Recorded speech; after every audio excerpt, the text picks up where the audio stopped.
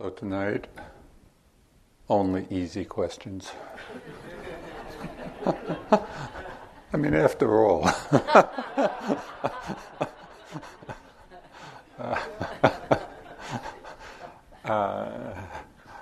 Tara and Walt will be having microphones to hand to you when you ask the question, so that way everyone can hear it and I won't need to repeat.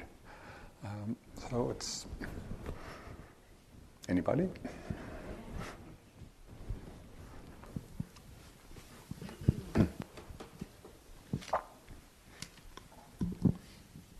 Hi.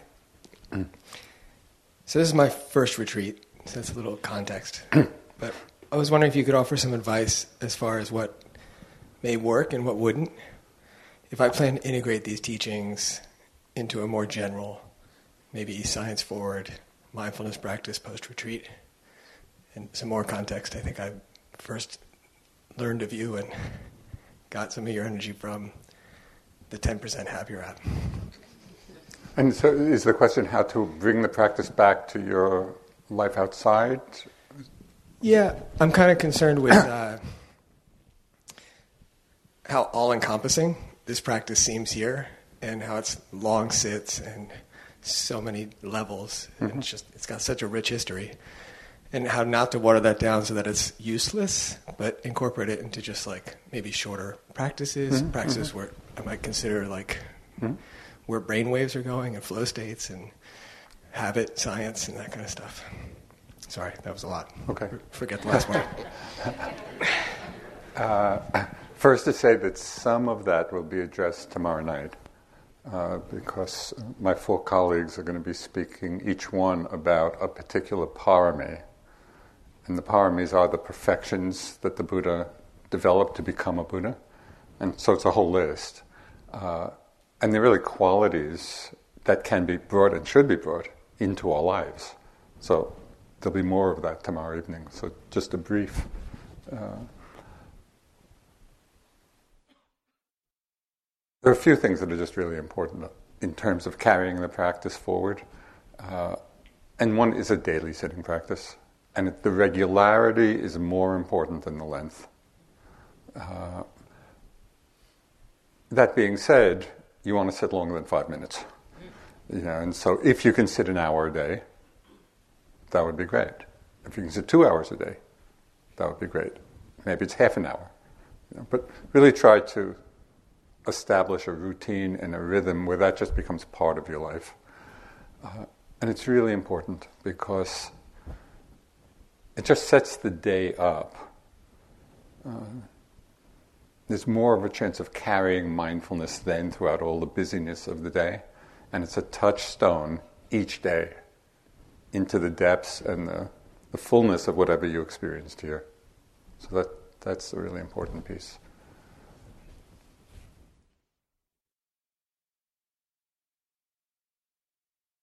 One of the things... one of you talking about right speech? Was that no? Okay, so another huge arena of practice, and it's huge, would be really undertaking the practice of right speech. Because we speak a lot, and it's a major use of our energy in the course of our lives, in the course of a day. And mostly, I'm sure you will recognize, mostly in our speech, the words just come tumbling out.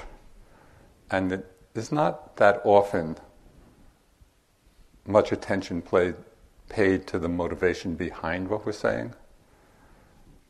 So somebody came up with this acronym, WAIT, W-A-I-T. Why am I talking?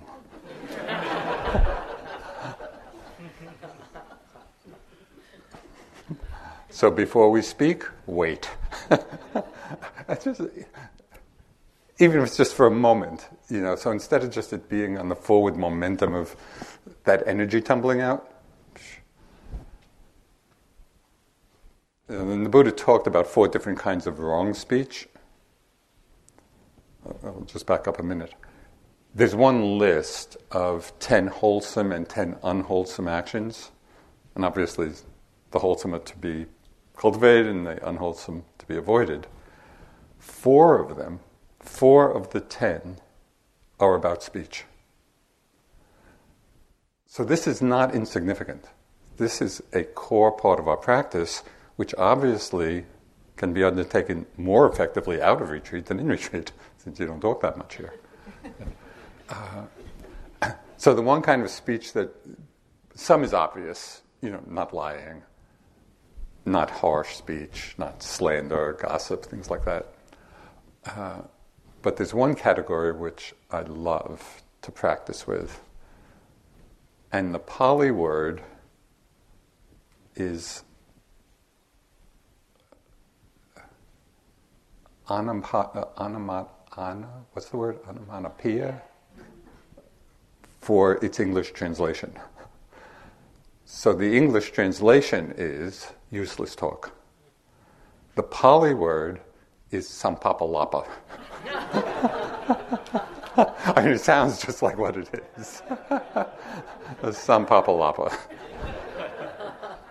And I just find it so interesting. Just in our social interactions, I can be hanging out with friends and just hanging out.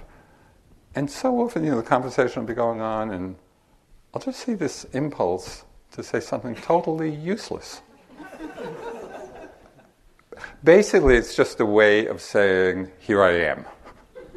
That's the only point of those particular words.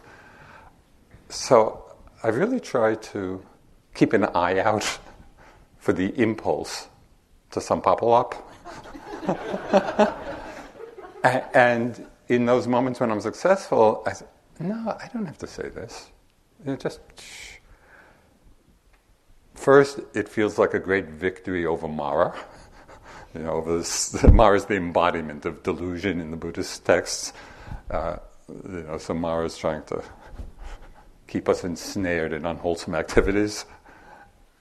Oh, yeah, defeated Mara in this moment. But even more than that, it is the felt sense of that restraint is a conservation of energy, and can feel it. Instead of just our energy spilling out in a useless way, we're about to do it. No, I don't have to do it. There's just there's more integrity in the being. So right speech and just paying attention to that. And when you go home and if you want to do some reading about it, you might just explore in different books about Buddhism, even books on the basic Eightfold Path. Right speech is one of them. You might explore, in greater depth just through some reading, all the various aspects of it. So that would be a big area. I think that's enough for now, because again, tomorrow night, people are going to be speaking for other kinds of practices to do, in our lives outside. Daily sitting, right speech. Particularly if there are people who have not, spoken or asked questions before.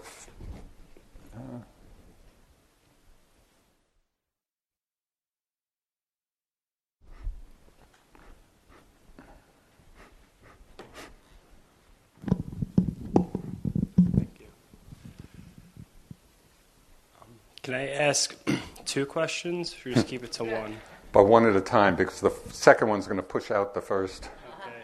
I'll start with the easy one. Yes. What can one expect if they go on a 1-month or a 3-month retreat like the ones offered here? Or perhaps what should one consider before committing to such a long retreat?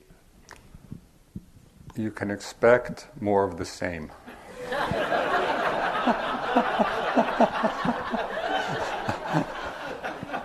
Which should be encouraging, because if you made it this far in this retreat, you'll be fine. Especially if you don't have expectations of anything else. That being said, over time and over a longer time, there's just a chance, to strengthen the concentration And that often people will see, a deepening of the concentration, a greater continuity of practice, all the things we've been talking about here, but there's just a longer time to cultivate them. And because of that, they get stronger. It's very valuable. If there's an interest and an opportunity, in your lives, as you can imagine, I'm a big fan of intensive practice. Just because it's so rare to have the opportunity to investigate this mind-body in this way. So it's just a really precious opportunity, and the long retreats, they're great. Not always happy. Just like it's really just like this, the same ups and downs, and some sittings will be really clear and calm and quiet, and others will be turbulent and restless and all of that. But over time, day after day after day, we really learn a balance behind all those changes. So instead of being, is the word whipsawed? Just thrown about by all the changes and the ups and downs, we really develop quite a stability in being with those changes. There's a book about the Buddha's life. It was written by Joseph Campbell, who was this great scholar of world myths, and he wrote this book called Hero with a Thousand Faces. And he used the Buddha's life as the archetype of the journey towards awakening. And in this book, there's a very beautiful kind of mythopoetic description of the night of the Buddha's enlightenment, as he was sitting under the tree and assailed by all the forces of Mara, both the seductions, of sense delights, and also the fearsome aspects. And all of these energies came to assail the Bodhisattva. And there's one line that Joseph Campbell wrote in describing that scene, and this one line has really stuck with me in terms of being a beautiful expression of what our practice is actually about.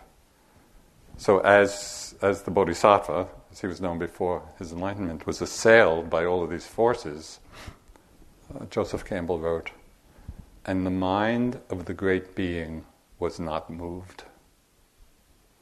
I love that. The mind of the great being was not moved. So can you imagine the beauty and the power and the steadiness and the openness of a heart-mind like that? That whatever life presents, stillness, peace, openness. So that's really the direction we're going in, and we learn to be less and less moved, or reactive, one could say, to the events, whether it's in meditation or in our lives. Thank you. And my other question was regarding the nature of thought. Several times you've mentioned how thoughts are empty, and how that's just like cutting at the root of it, is just recognizing that thought has no true nature.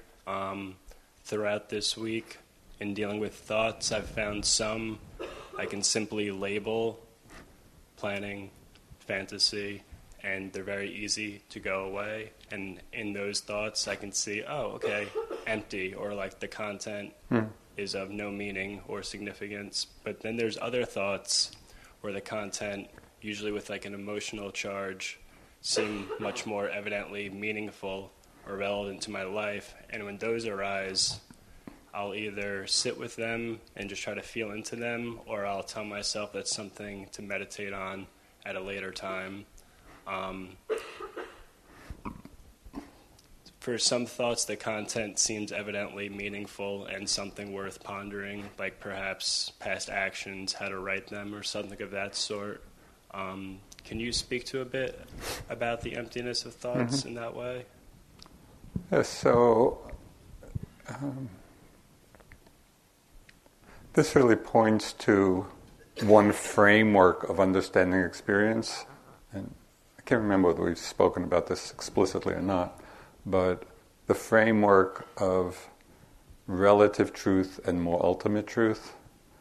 And so, on the relative level, the contents of thoughts are worth paying attention to in both ways, either because they're meaningful and they're worth pursuing in one way or another, or we see the content as meaningless and letting them go. But we're actually attending to the content. So that we could say is on the relative level. On the more ultimate level, it's on that level that we're seeing the momentariness and the insubstantiality and the ephemeral nature of them. And from that perspective, the content is irrelevant. Because we're just seeing the thought as a phenomena come and go. So our practice is the union of the relative and the ultimate. It's not like they're two separate things. It's the same phenomena seen from different levels. And in our practice,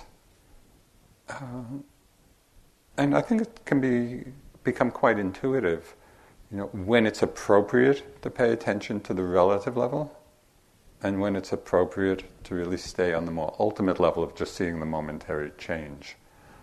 So just as an example of the importance of the relative, in the years that I was practicing in India, it was in Bodh Gaya, which is a small village, but it's where the Buddha was enlightened, so it's a significant spiritual place. And in the village, one of the big landowners had a working elephant, as you can sometimes see in India. And so sometimes I'd be walking into the village, and the elephant would be walking the other way. I always stepped out of its path. I did not just say, seeing.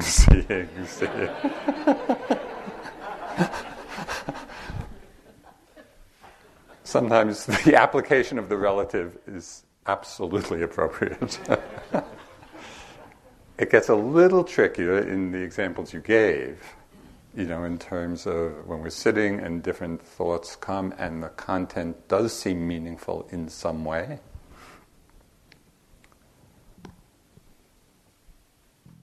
So there's a variety of ways you can handle it. And you mentioned a few. You could either make a note, just mark it and say, okay, I'm going to really reflect on this later. So that would be one approach. If it feels very compelling in the moment, and sometimes it's so compelling we don't even really have a choice, where we get involved in some reflection about it, and that would be okay. I would just be watchful that it's very time limited for while we're sitting, and because it would be easy to spend the hour just kind of in reverie about it. But if you spend, 5 minutes or something like that, some brief amount of time just trying to highlight the main points of its significance, which could then be taken up later, I think that would be fine.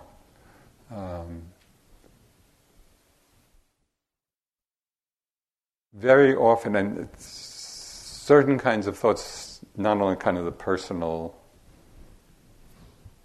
thoughts personal to our lives that may be coming up, but a very seductive thought pattern are Dharma thoughts.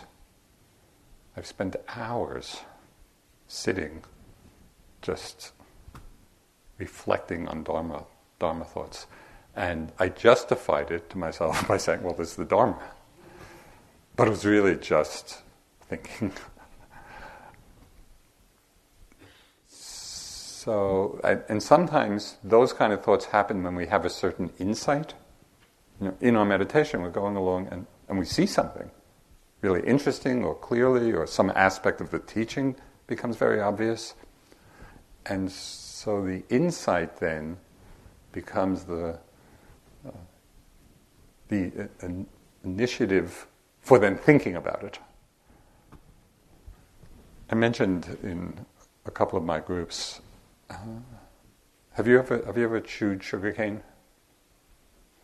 Okay, so when you're in the tropics, they'll often, on the streets, they'll sell little stalks of sugarcane, and you chew them, and the first few chews are very juicy, and sweet, but after 3 or 4 chews, it becomes dry pulp, and then you spit it out, and then you take another chew. So with these Dharma thoughts, where we're really kind of reflecting on maybe an insight or an understanding, we can generally extract the juice of the insight in the first few minutes. And then it becomes a lot of repetitive thinking about it. That's the dry pulp. And so we don't want to spend time in that. I don't know, was that covered? That works. Thank you, Joseph. Are there any female-identified beings that would like to ask questions? Men have a tendency to... Okay.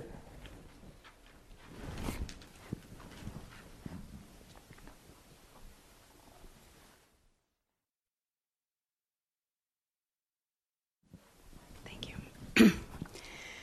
In your personal practice, do you have an intention for every time you sit? That's it. Is that it? Pretty simple. You asked for simple. Yeah, good, thank you. Simple. Sometimes.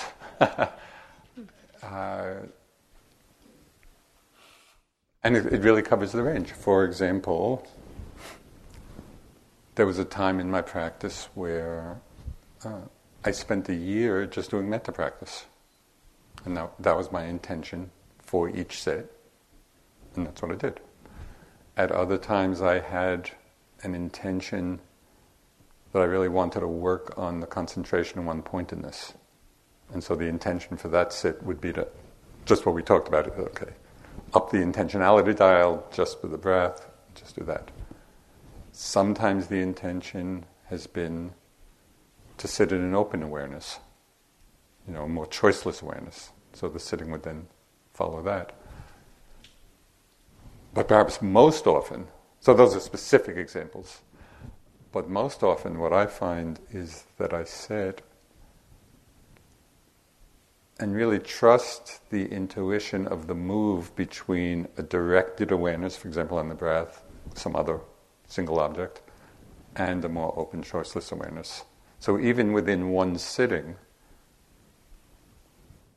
I may start with really attending to the breath, and then at a certain point, and it's very intuitive, there's not a formula for it. But after some time it just feels, this is the moment to open up. And then it becomes more choiceless. And then at a certain point that intuition it might be good to refocus just on the breath. So there's a very easeful interweaving of the two. So the sitting is often like that. So it's all of that. Thank you. Yeah. Hi. So we practice metta over the past few days, and just today we started talking about that difficult person in our lives. And we were taught to start easy and then work our way up. Mm-hmm. Which is great. But there was also a mention about compassion or compassionate practice, and I was curious about it. Mm-hmm. I don't know if you can talk more about it. Yeah. Thank you. So obviously the metta practice and compassion practice are related, but they have a slightly different flavor and a slightly different phraseology. And also a different field of beings. So when we're doing metta, of course we start out with the individual categories, and then finally we'll move up to all beings. And metta really is for all beings, that well-wishing. Compassion is addressed primarily to the suffering of beings. Metta is just the feeling of goodwill for everybody, whether they may be in a happy state. and we're just wishing well to all. The phrase for compassion that we use is a single phrase, rather than like 3 or 4 phrases. And the phrase is simply, may you be free of suffering. May you be free of suffering. And we start, the first category that we start with in compassion practice is we visualize somebody either known to us personally or maybe just from the news, or somebody who's in a lot of suffering. So that's what we're visualizing, because that person, in this framework, it's easy to feel compassion for, because we can intuit or feel or see the actual suffering that's there. And so the wish, may you be free of suffering, really, it has a deep meaning, in that wish.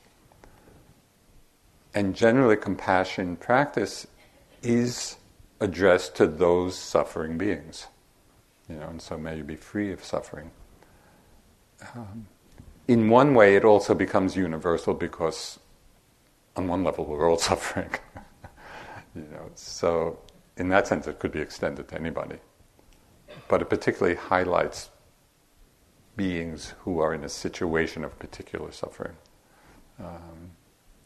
What's really interesting about doing that practice, one might think that visualizing beings really in a lot of pain or difficulty, or,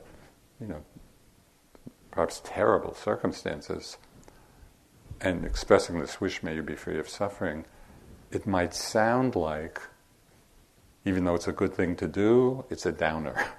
Because we're filling our heart and mind with the suffering of other beings. But it's quite extraordinary.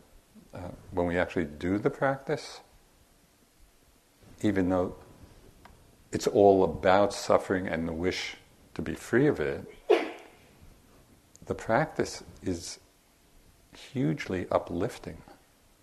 There's a certain kind of joy is not the right word, but it's not a downer, it's an upper. Because compassion is such a beautiful quality. And when we tune into it, it's an ennobling quality. And to cultivate that, for over an hour at a time, or sometimes people do intensive, metta or compassion retreats, and that's all they're doing all day long. It really opens the heart a lot. So it's a little different than metta, although you can see that it's related, but it's quite specifically oriented towards the suffering, either our own or others. And that wish, may you be free of it.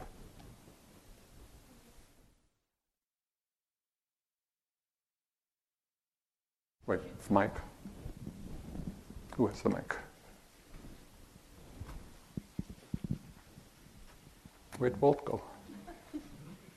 Oh, here it is. We're doing back and front. Okay. I thought we were doing left and right. Can you talk a little bit about the difference between wanting things in your life and pursuing them and craving?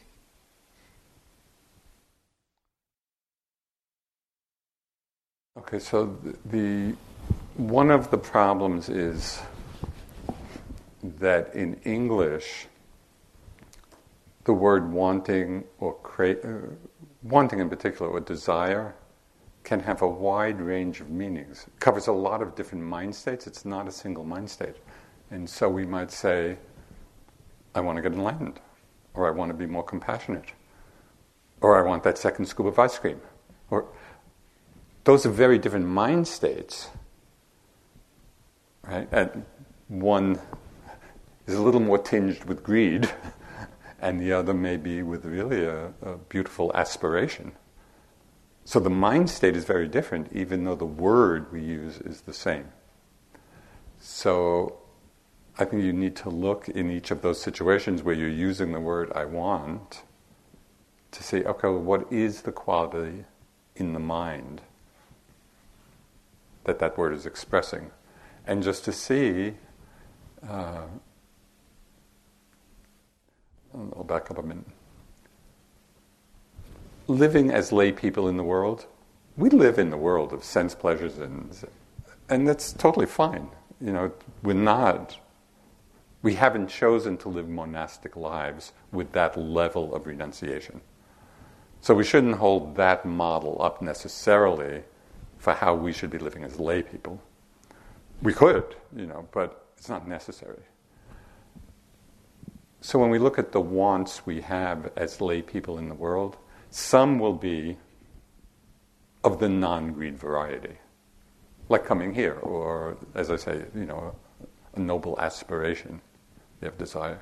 But others will have some degree of greed in it. So I think what we want to do in this situation is really monitor the degree of greed. Are we really obsessing about this thing?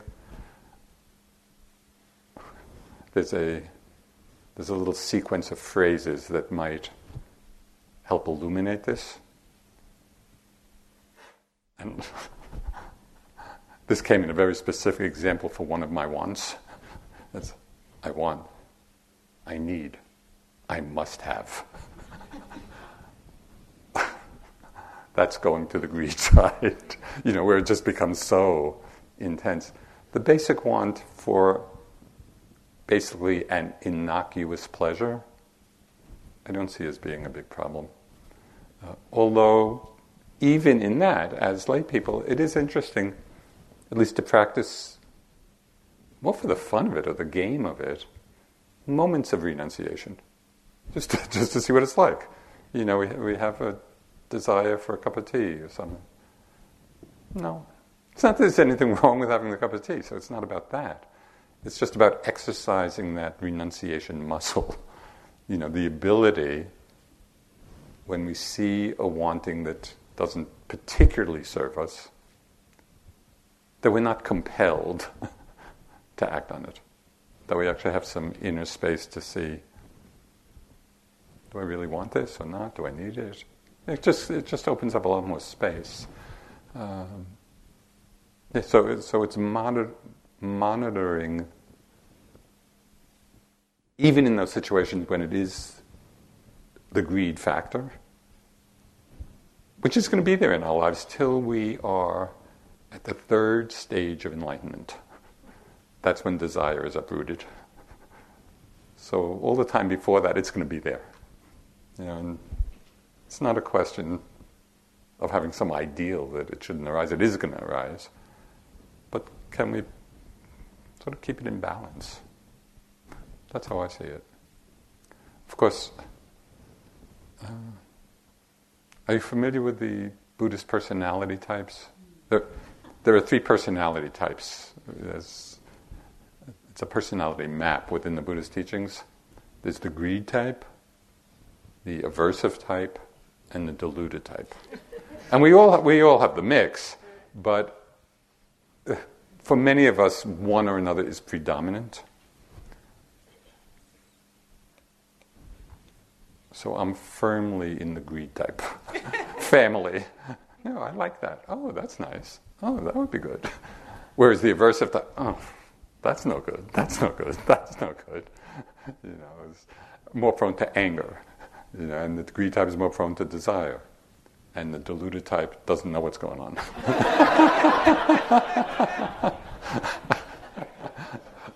And I like it not as a way of kind of... I kind of want to hold it lightly. But I find there's a certain usefulness in it, both in seeing oneself and others, because it depersonalizes it. And so, that's just this personality tendency showing itself. So it's really, we have a guiding teacher council here for IMS. I think there are about 10 teachers. And there's the mix of those 3 types. It's a riot. The meetings are a riot. It's like we're each a cartoon figure of these types. And so I'll come into a discussion. Oh, this is going to be fine. It's going to work out. No problem. And then the aversive type, what do you mean no problem? This, and this is going to go wrong. And the deluded, what?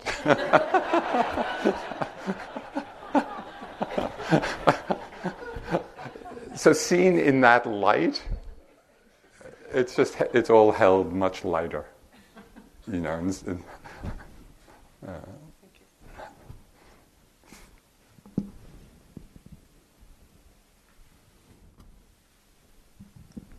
There. And then we could go back to a few men. We don't have to. I didn't mean to scare you off. Just trying to balance things a bit.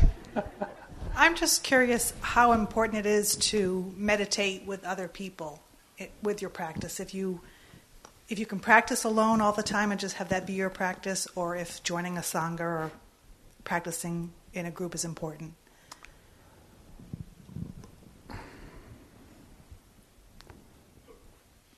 I would say, first, I think it depends a little bit on where one is on the path, and probably for people beginning, probably group support. For most people, would probably be quite helpful, because as you know, it's challenging, and if one is just beginning and is not quite sure, or stabilized in the path, or the group support can be hugely helpful. But after that, if one is established in the practice, to some extent, then I think whichever way motivates you to practice. So if you're motivated more by kind of sitting alone in that quiet, that's great. If it motivates you more to be sitting in a group, and that motivates you to do it, then that's better. Thank you. So the important thing is what gets us to sit. Yeah. Thank you. Okay, all the way in the back. There's in the back corner there. Who was it? Oh, sorry. Thanks. Why am I talking? I'm trying to understand the notion of dispassion, and why it's not at odds with, say, compassion or metta. And also, so it makes sense to get rid of one's suffering, if possible, to whatever extent, but at the cost of the things that are enjoyable. These two sort of cognitive dissidences. Yeah. I think it's because, again, so much of these questions have to do with linguistic confusions. So the word passion and dispassion in English, there are lots of different connotations of those words. It would be easy to interpret dispassion or to feel into it as being disinterest. Just not engaged. But that's not what's meant by dispassion in this Buddhist sense.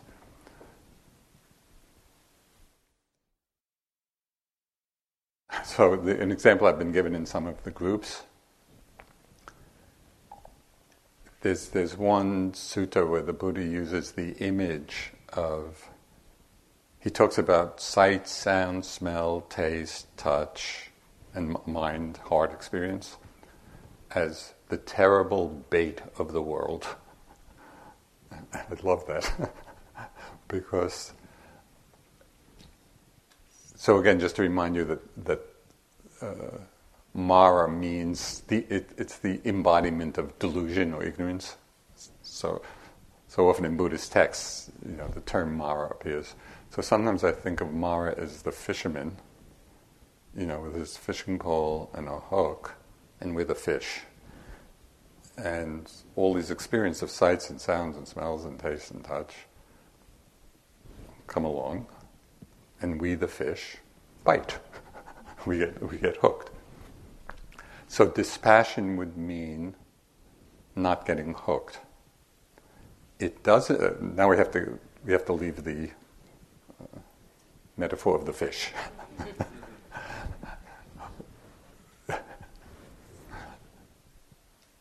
But not getting hooked doesn't mean not being responsive.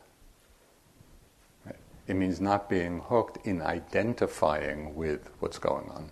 So instead of I'm thinking, I'm wanting, I'm whatever, adding the I or the self to the experience, which is our usual way of being in the world, dispassion means not being identified with all of these passing phenomena, but still being engaged and responsive in an appropriate way to what's arising. And so, in the face of suffering, compassion it's almost, if people have somewhat of an open heart, compassion will be the natural response to suffering. One time I was doing a retreat, and there was a lot of teaching about bodhicitta. And bodhicitta is this particularly in like the Tibetan tradition, some other traditions, but it's embedded in this one as well. Bodhicitta is that aspiration to get enlightened or awakened for the benefit of all. So that actually becomes our motivation to practice. And for me, this has been a very interesting development in my own practice. So for the first many years, I would be practicing with an aspiration to awaken. That was a strong aspiration.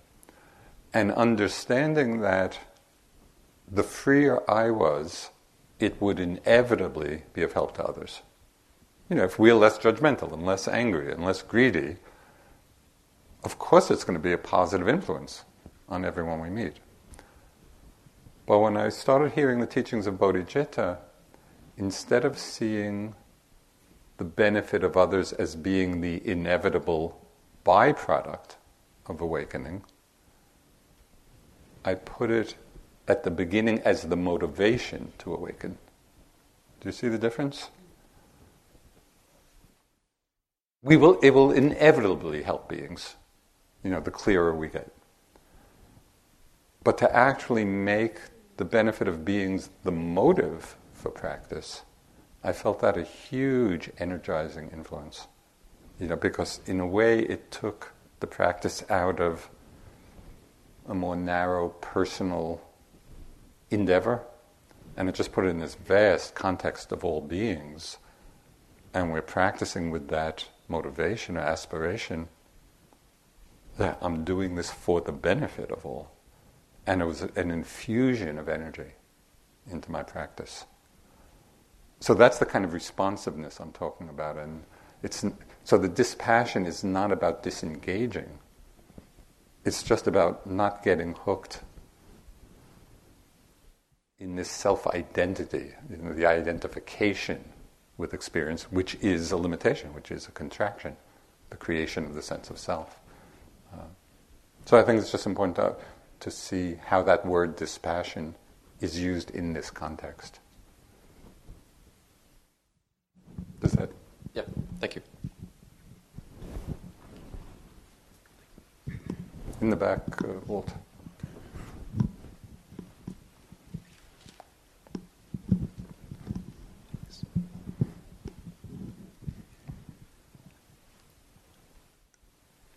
Sometimes when wonder and gratitude arise for the practice, it's followed by a longing to share it with others. And aside from noticing that and not clinging to it, I was wondering if you had any thoughts on how to work with that skillfully over time. I have plenty of thoughts about everything. You name it, I have a thought about it. Would you like to share them? I would. I'll share a few.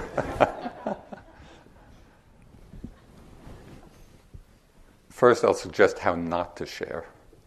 when you leave here and go home, hey, Mom, there's really no self.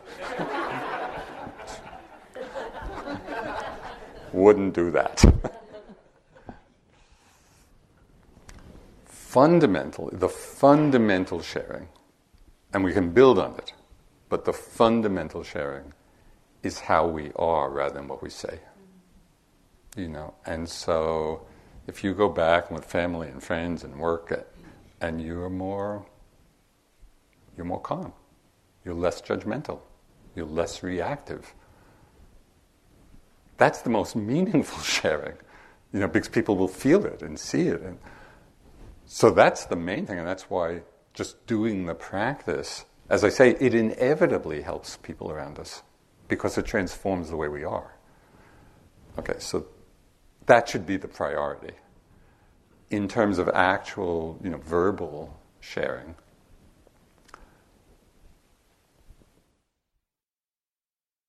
I think it's really important to learn how to listen carefully, because we have to listen to where people are at, and over time, and this is its own practice. So then we can share what's appropriate to them at that time. But if we have some preconception of what we want to share, and we're speaking with somebody, and they're not in that space at all, it's not going to be very meaningful. So listening, a careful listening to the other person and feeling into them is really important. I think those are the two main things, and then sharing from your experience, and you might feel into where a person's at, and I had a similar experience and I worked with it in this way, or this is what I understood. So that becomes a meaningful communication.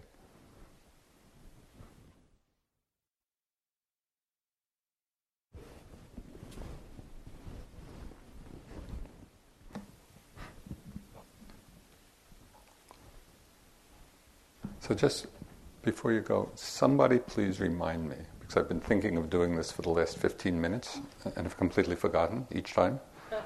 There are a couple of questions that I want to read.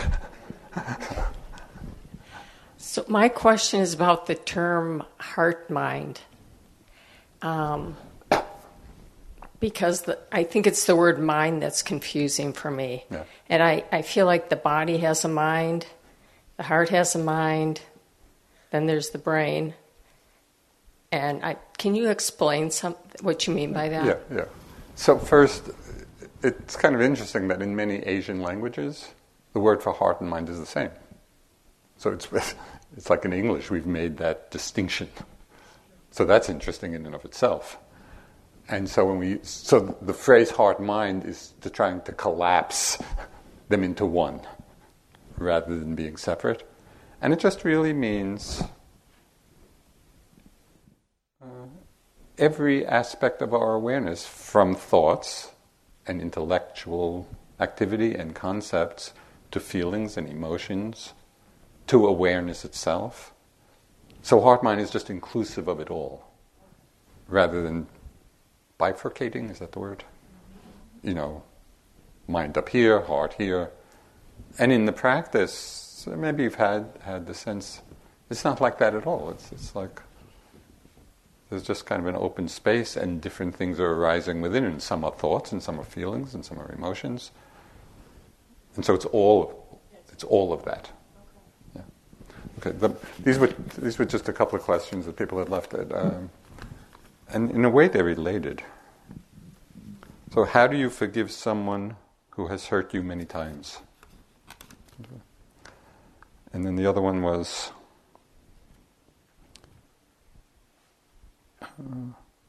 you mentioned asking the question, what is a thought? But you said this was not a metaphysical question, but isn't it? Also, it's one thing to not be consumed by your thought, but how do you avoid being consumed by negative thoughts and expressions that one says of you? So how do you relate to that? So I thought that's a really interesting, very practical questions, because we face these situations. when somebody has done us a lot of harm, how do we forgive them? And how do we relate if people are kind of expressing a lot of negativity toward us? How do we relate to that? And when I read the question, I just reflected on situations I've been in like that. Where in certain situations, some people did things which I just felt were really harmful, both to me and to others. And saying a lot of not such nice things.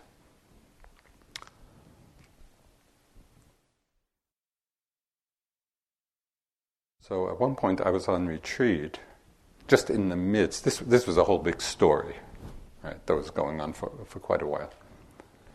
And then I was going into retreat, and it was very up in my mind, and so I would be going over and over again.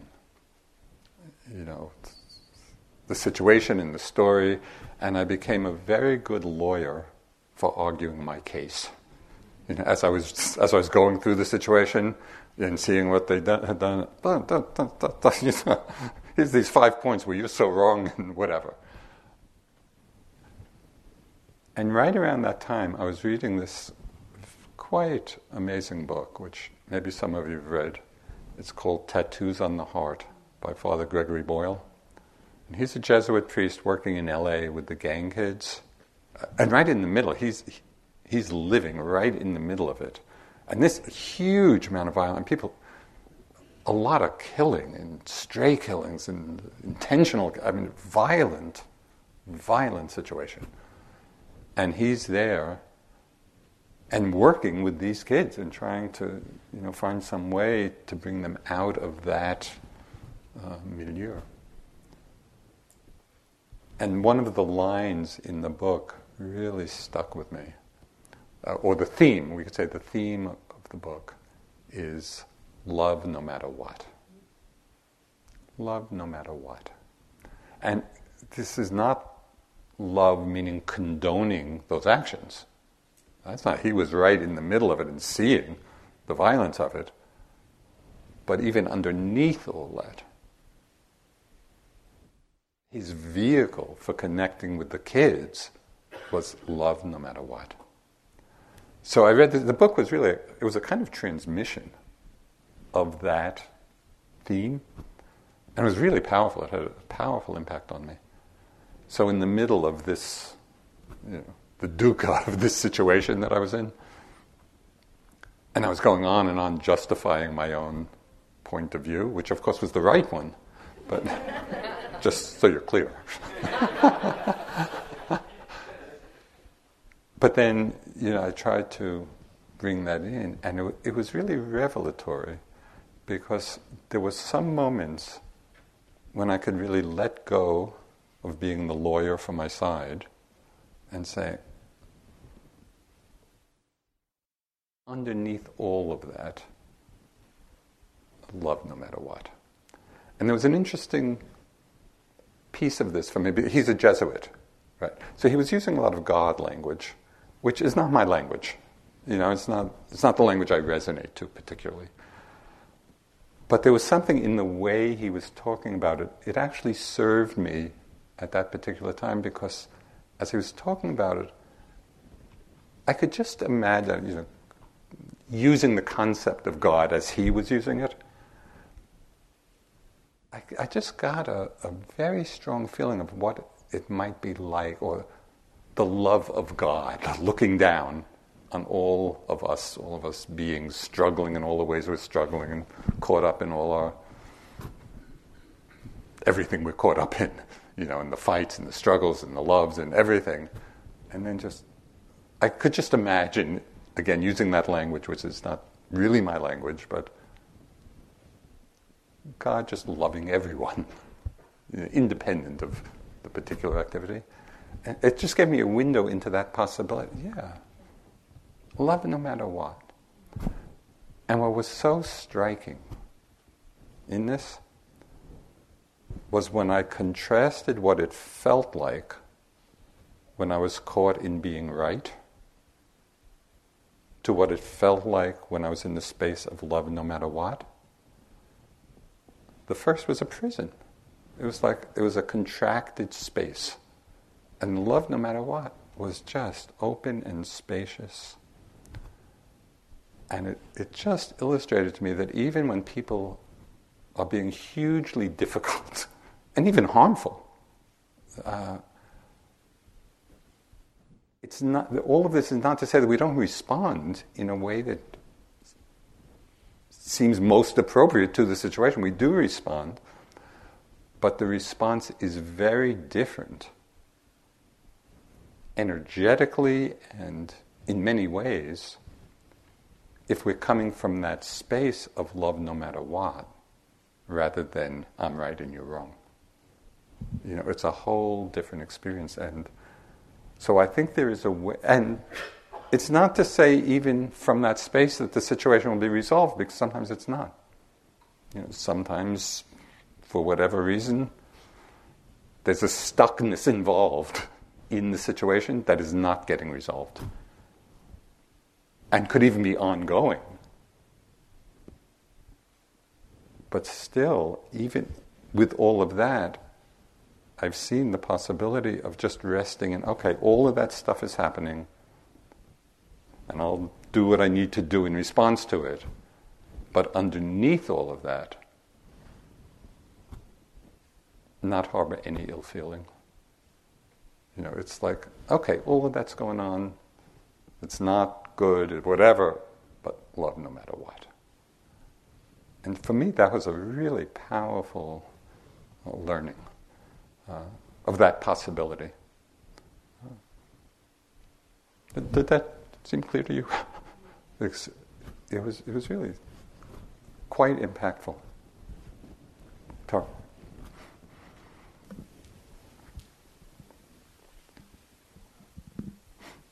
So, love no matter what is a beautiful aspiration. How do you take that wider lens? Like, what skillful means takes you out of that contracted space? I mean, you have a lot of practice at it. Yeah. For the less practice of us here. First, I want to just add a PS, which I forgot to that little.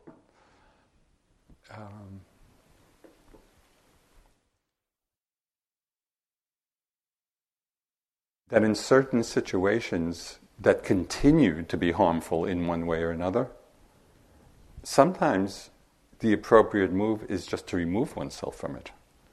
So I don't mean to suggest that love no matter what means that we necessarily have to stay entangled in the conflict. Sometimes removing oneself is exactly the right thing to do, but can we remove ourselves maintaining the love no matter what rather than out of anger? So that's the key piece.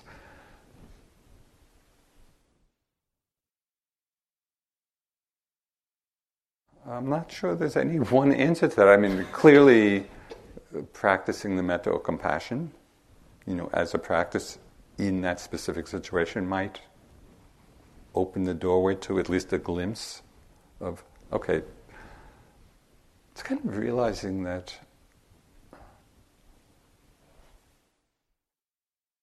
we're just all these suffering beings trying to do our best. And sometimes it's working, and sometimes we're just spiraling down. But when we see that bigger picture of just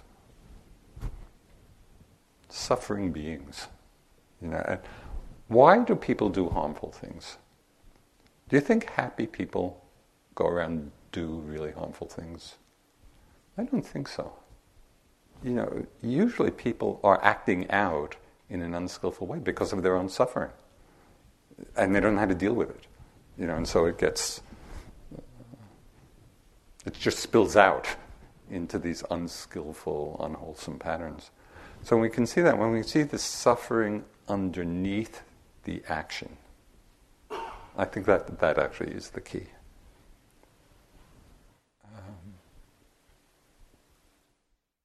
And it's interesting, in these situations, and even like on one-on-one, if somebody is being really difficult in one way or another, and we really, it's either staying on the level of difficulty, or it could be to the level of harm, or whatever, it'd be very interesting, and I've done this, to actually look at them. Not look at our idea of them, but actually just to open our eyes and look. And when I've done that, the suffering is so obvious.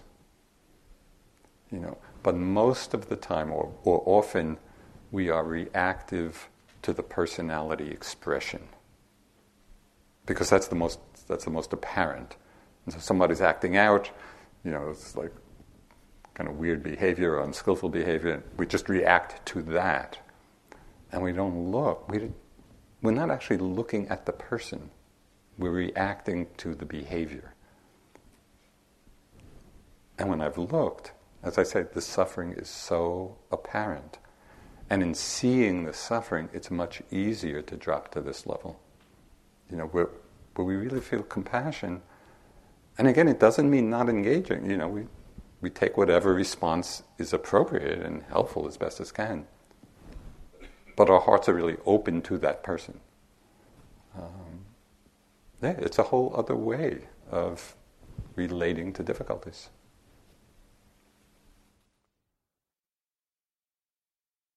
Okay, gang. Let me just sit for a few minutes in the space of love, no matter what. And you might just extend, this underneath everything, underneath all of our interactions and people we love, people we don't love, people we dislike, but underneath it all, can we hold ourselves and everybody else in that space? It's really beautiful. It's a beautiful way of being in the world.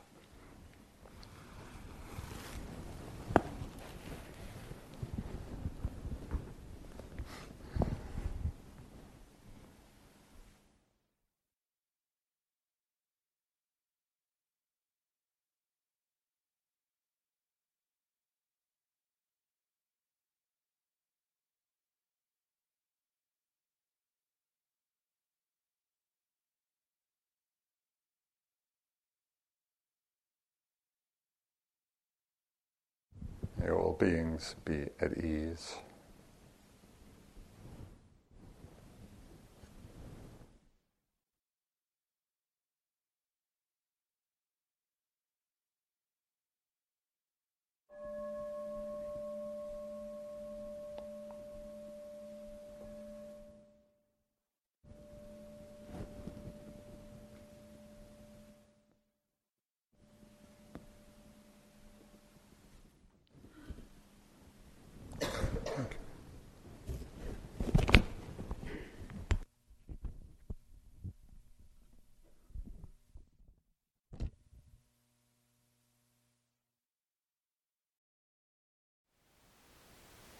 Thank you for listening.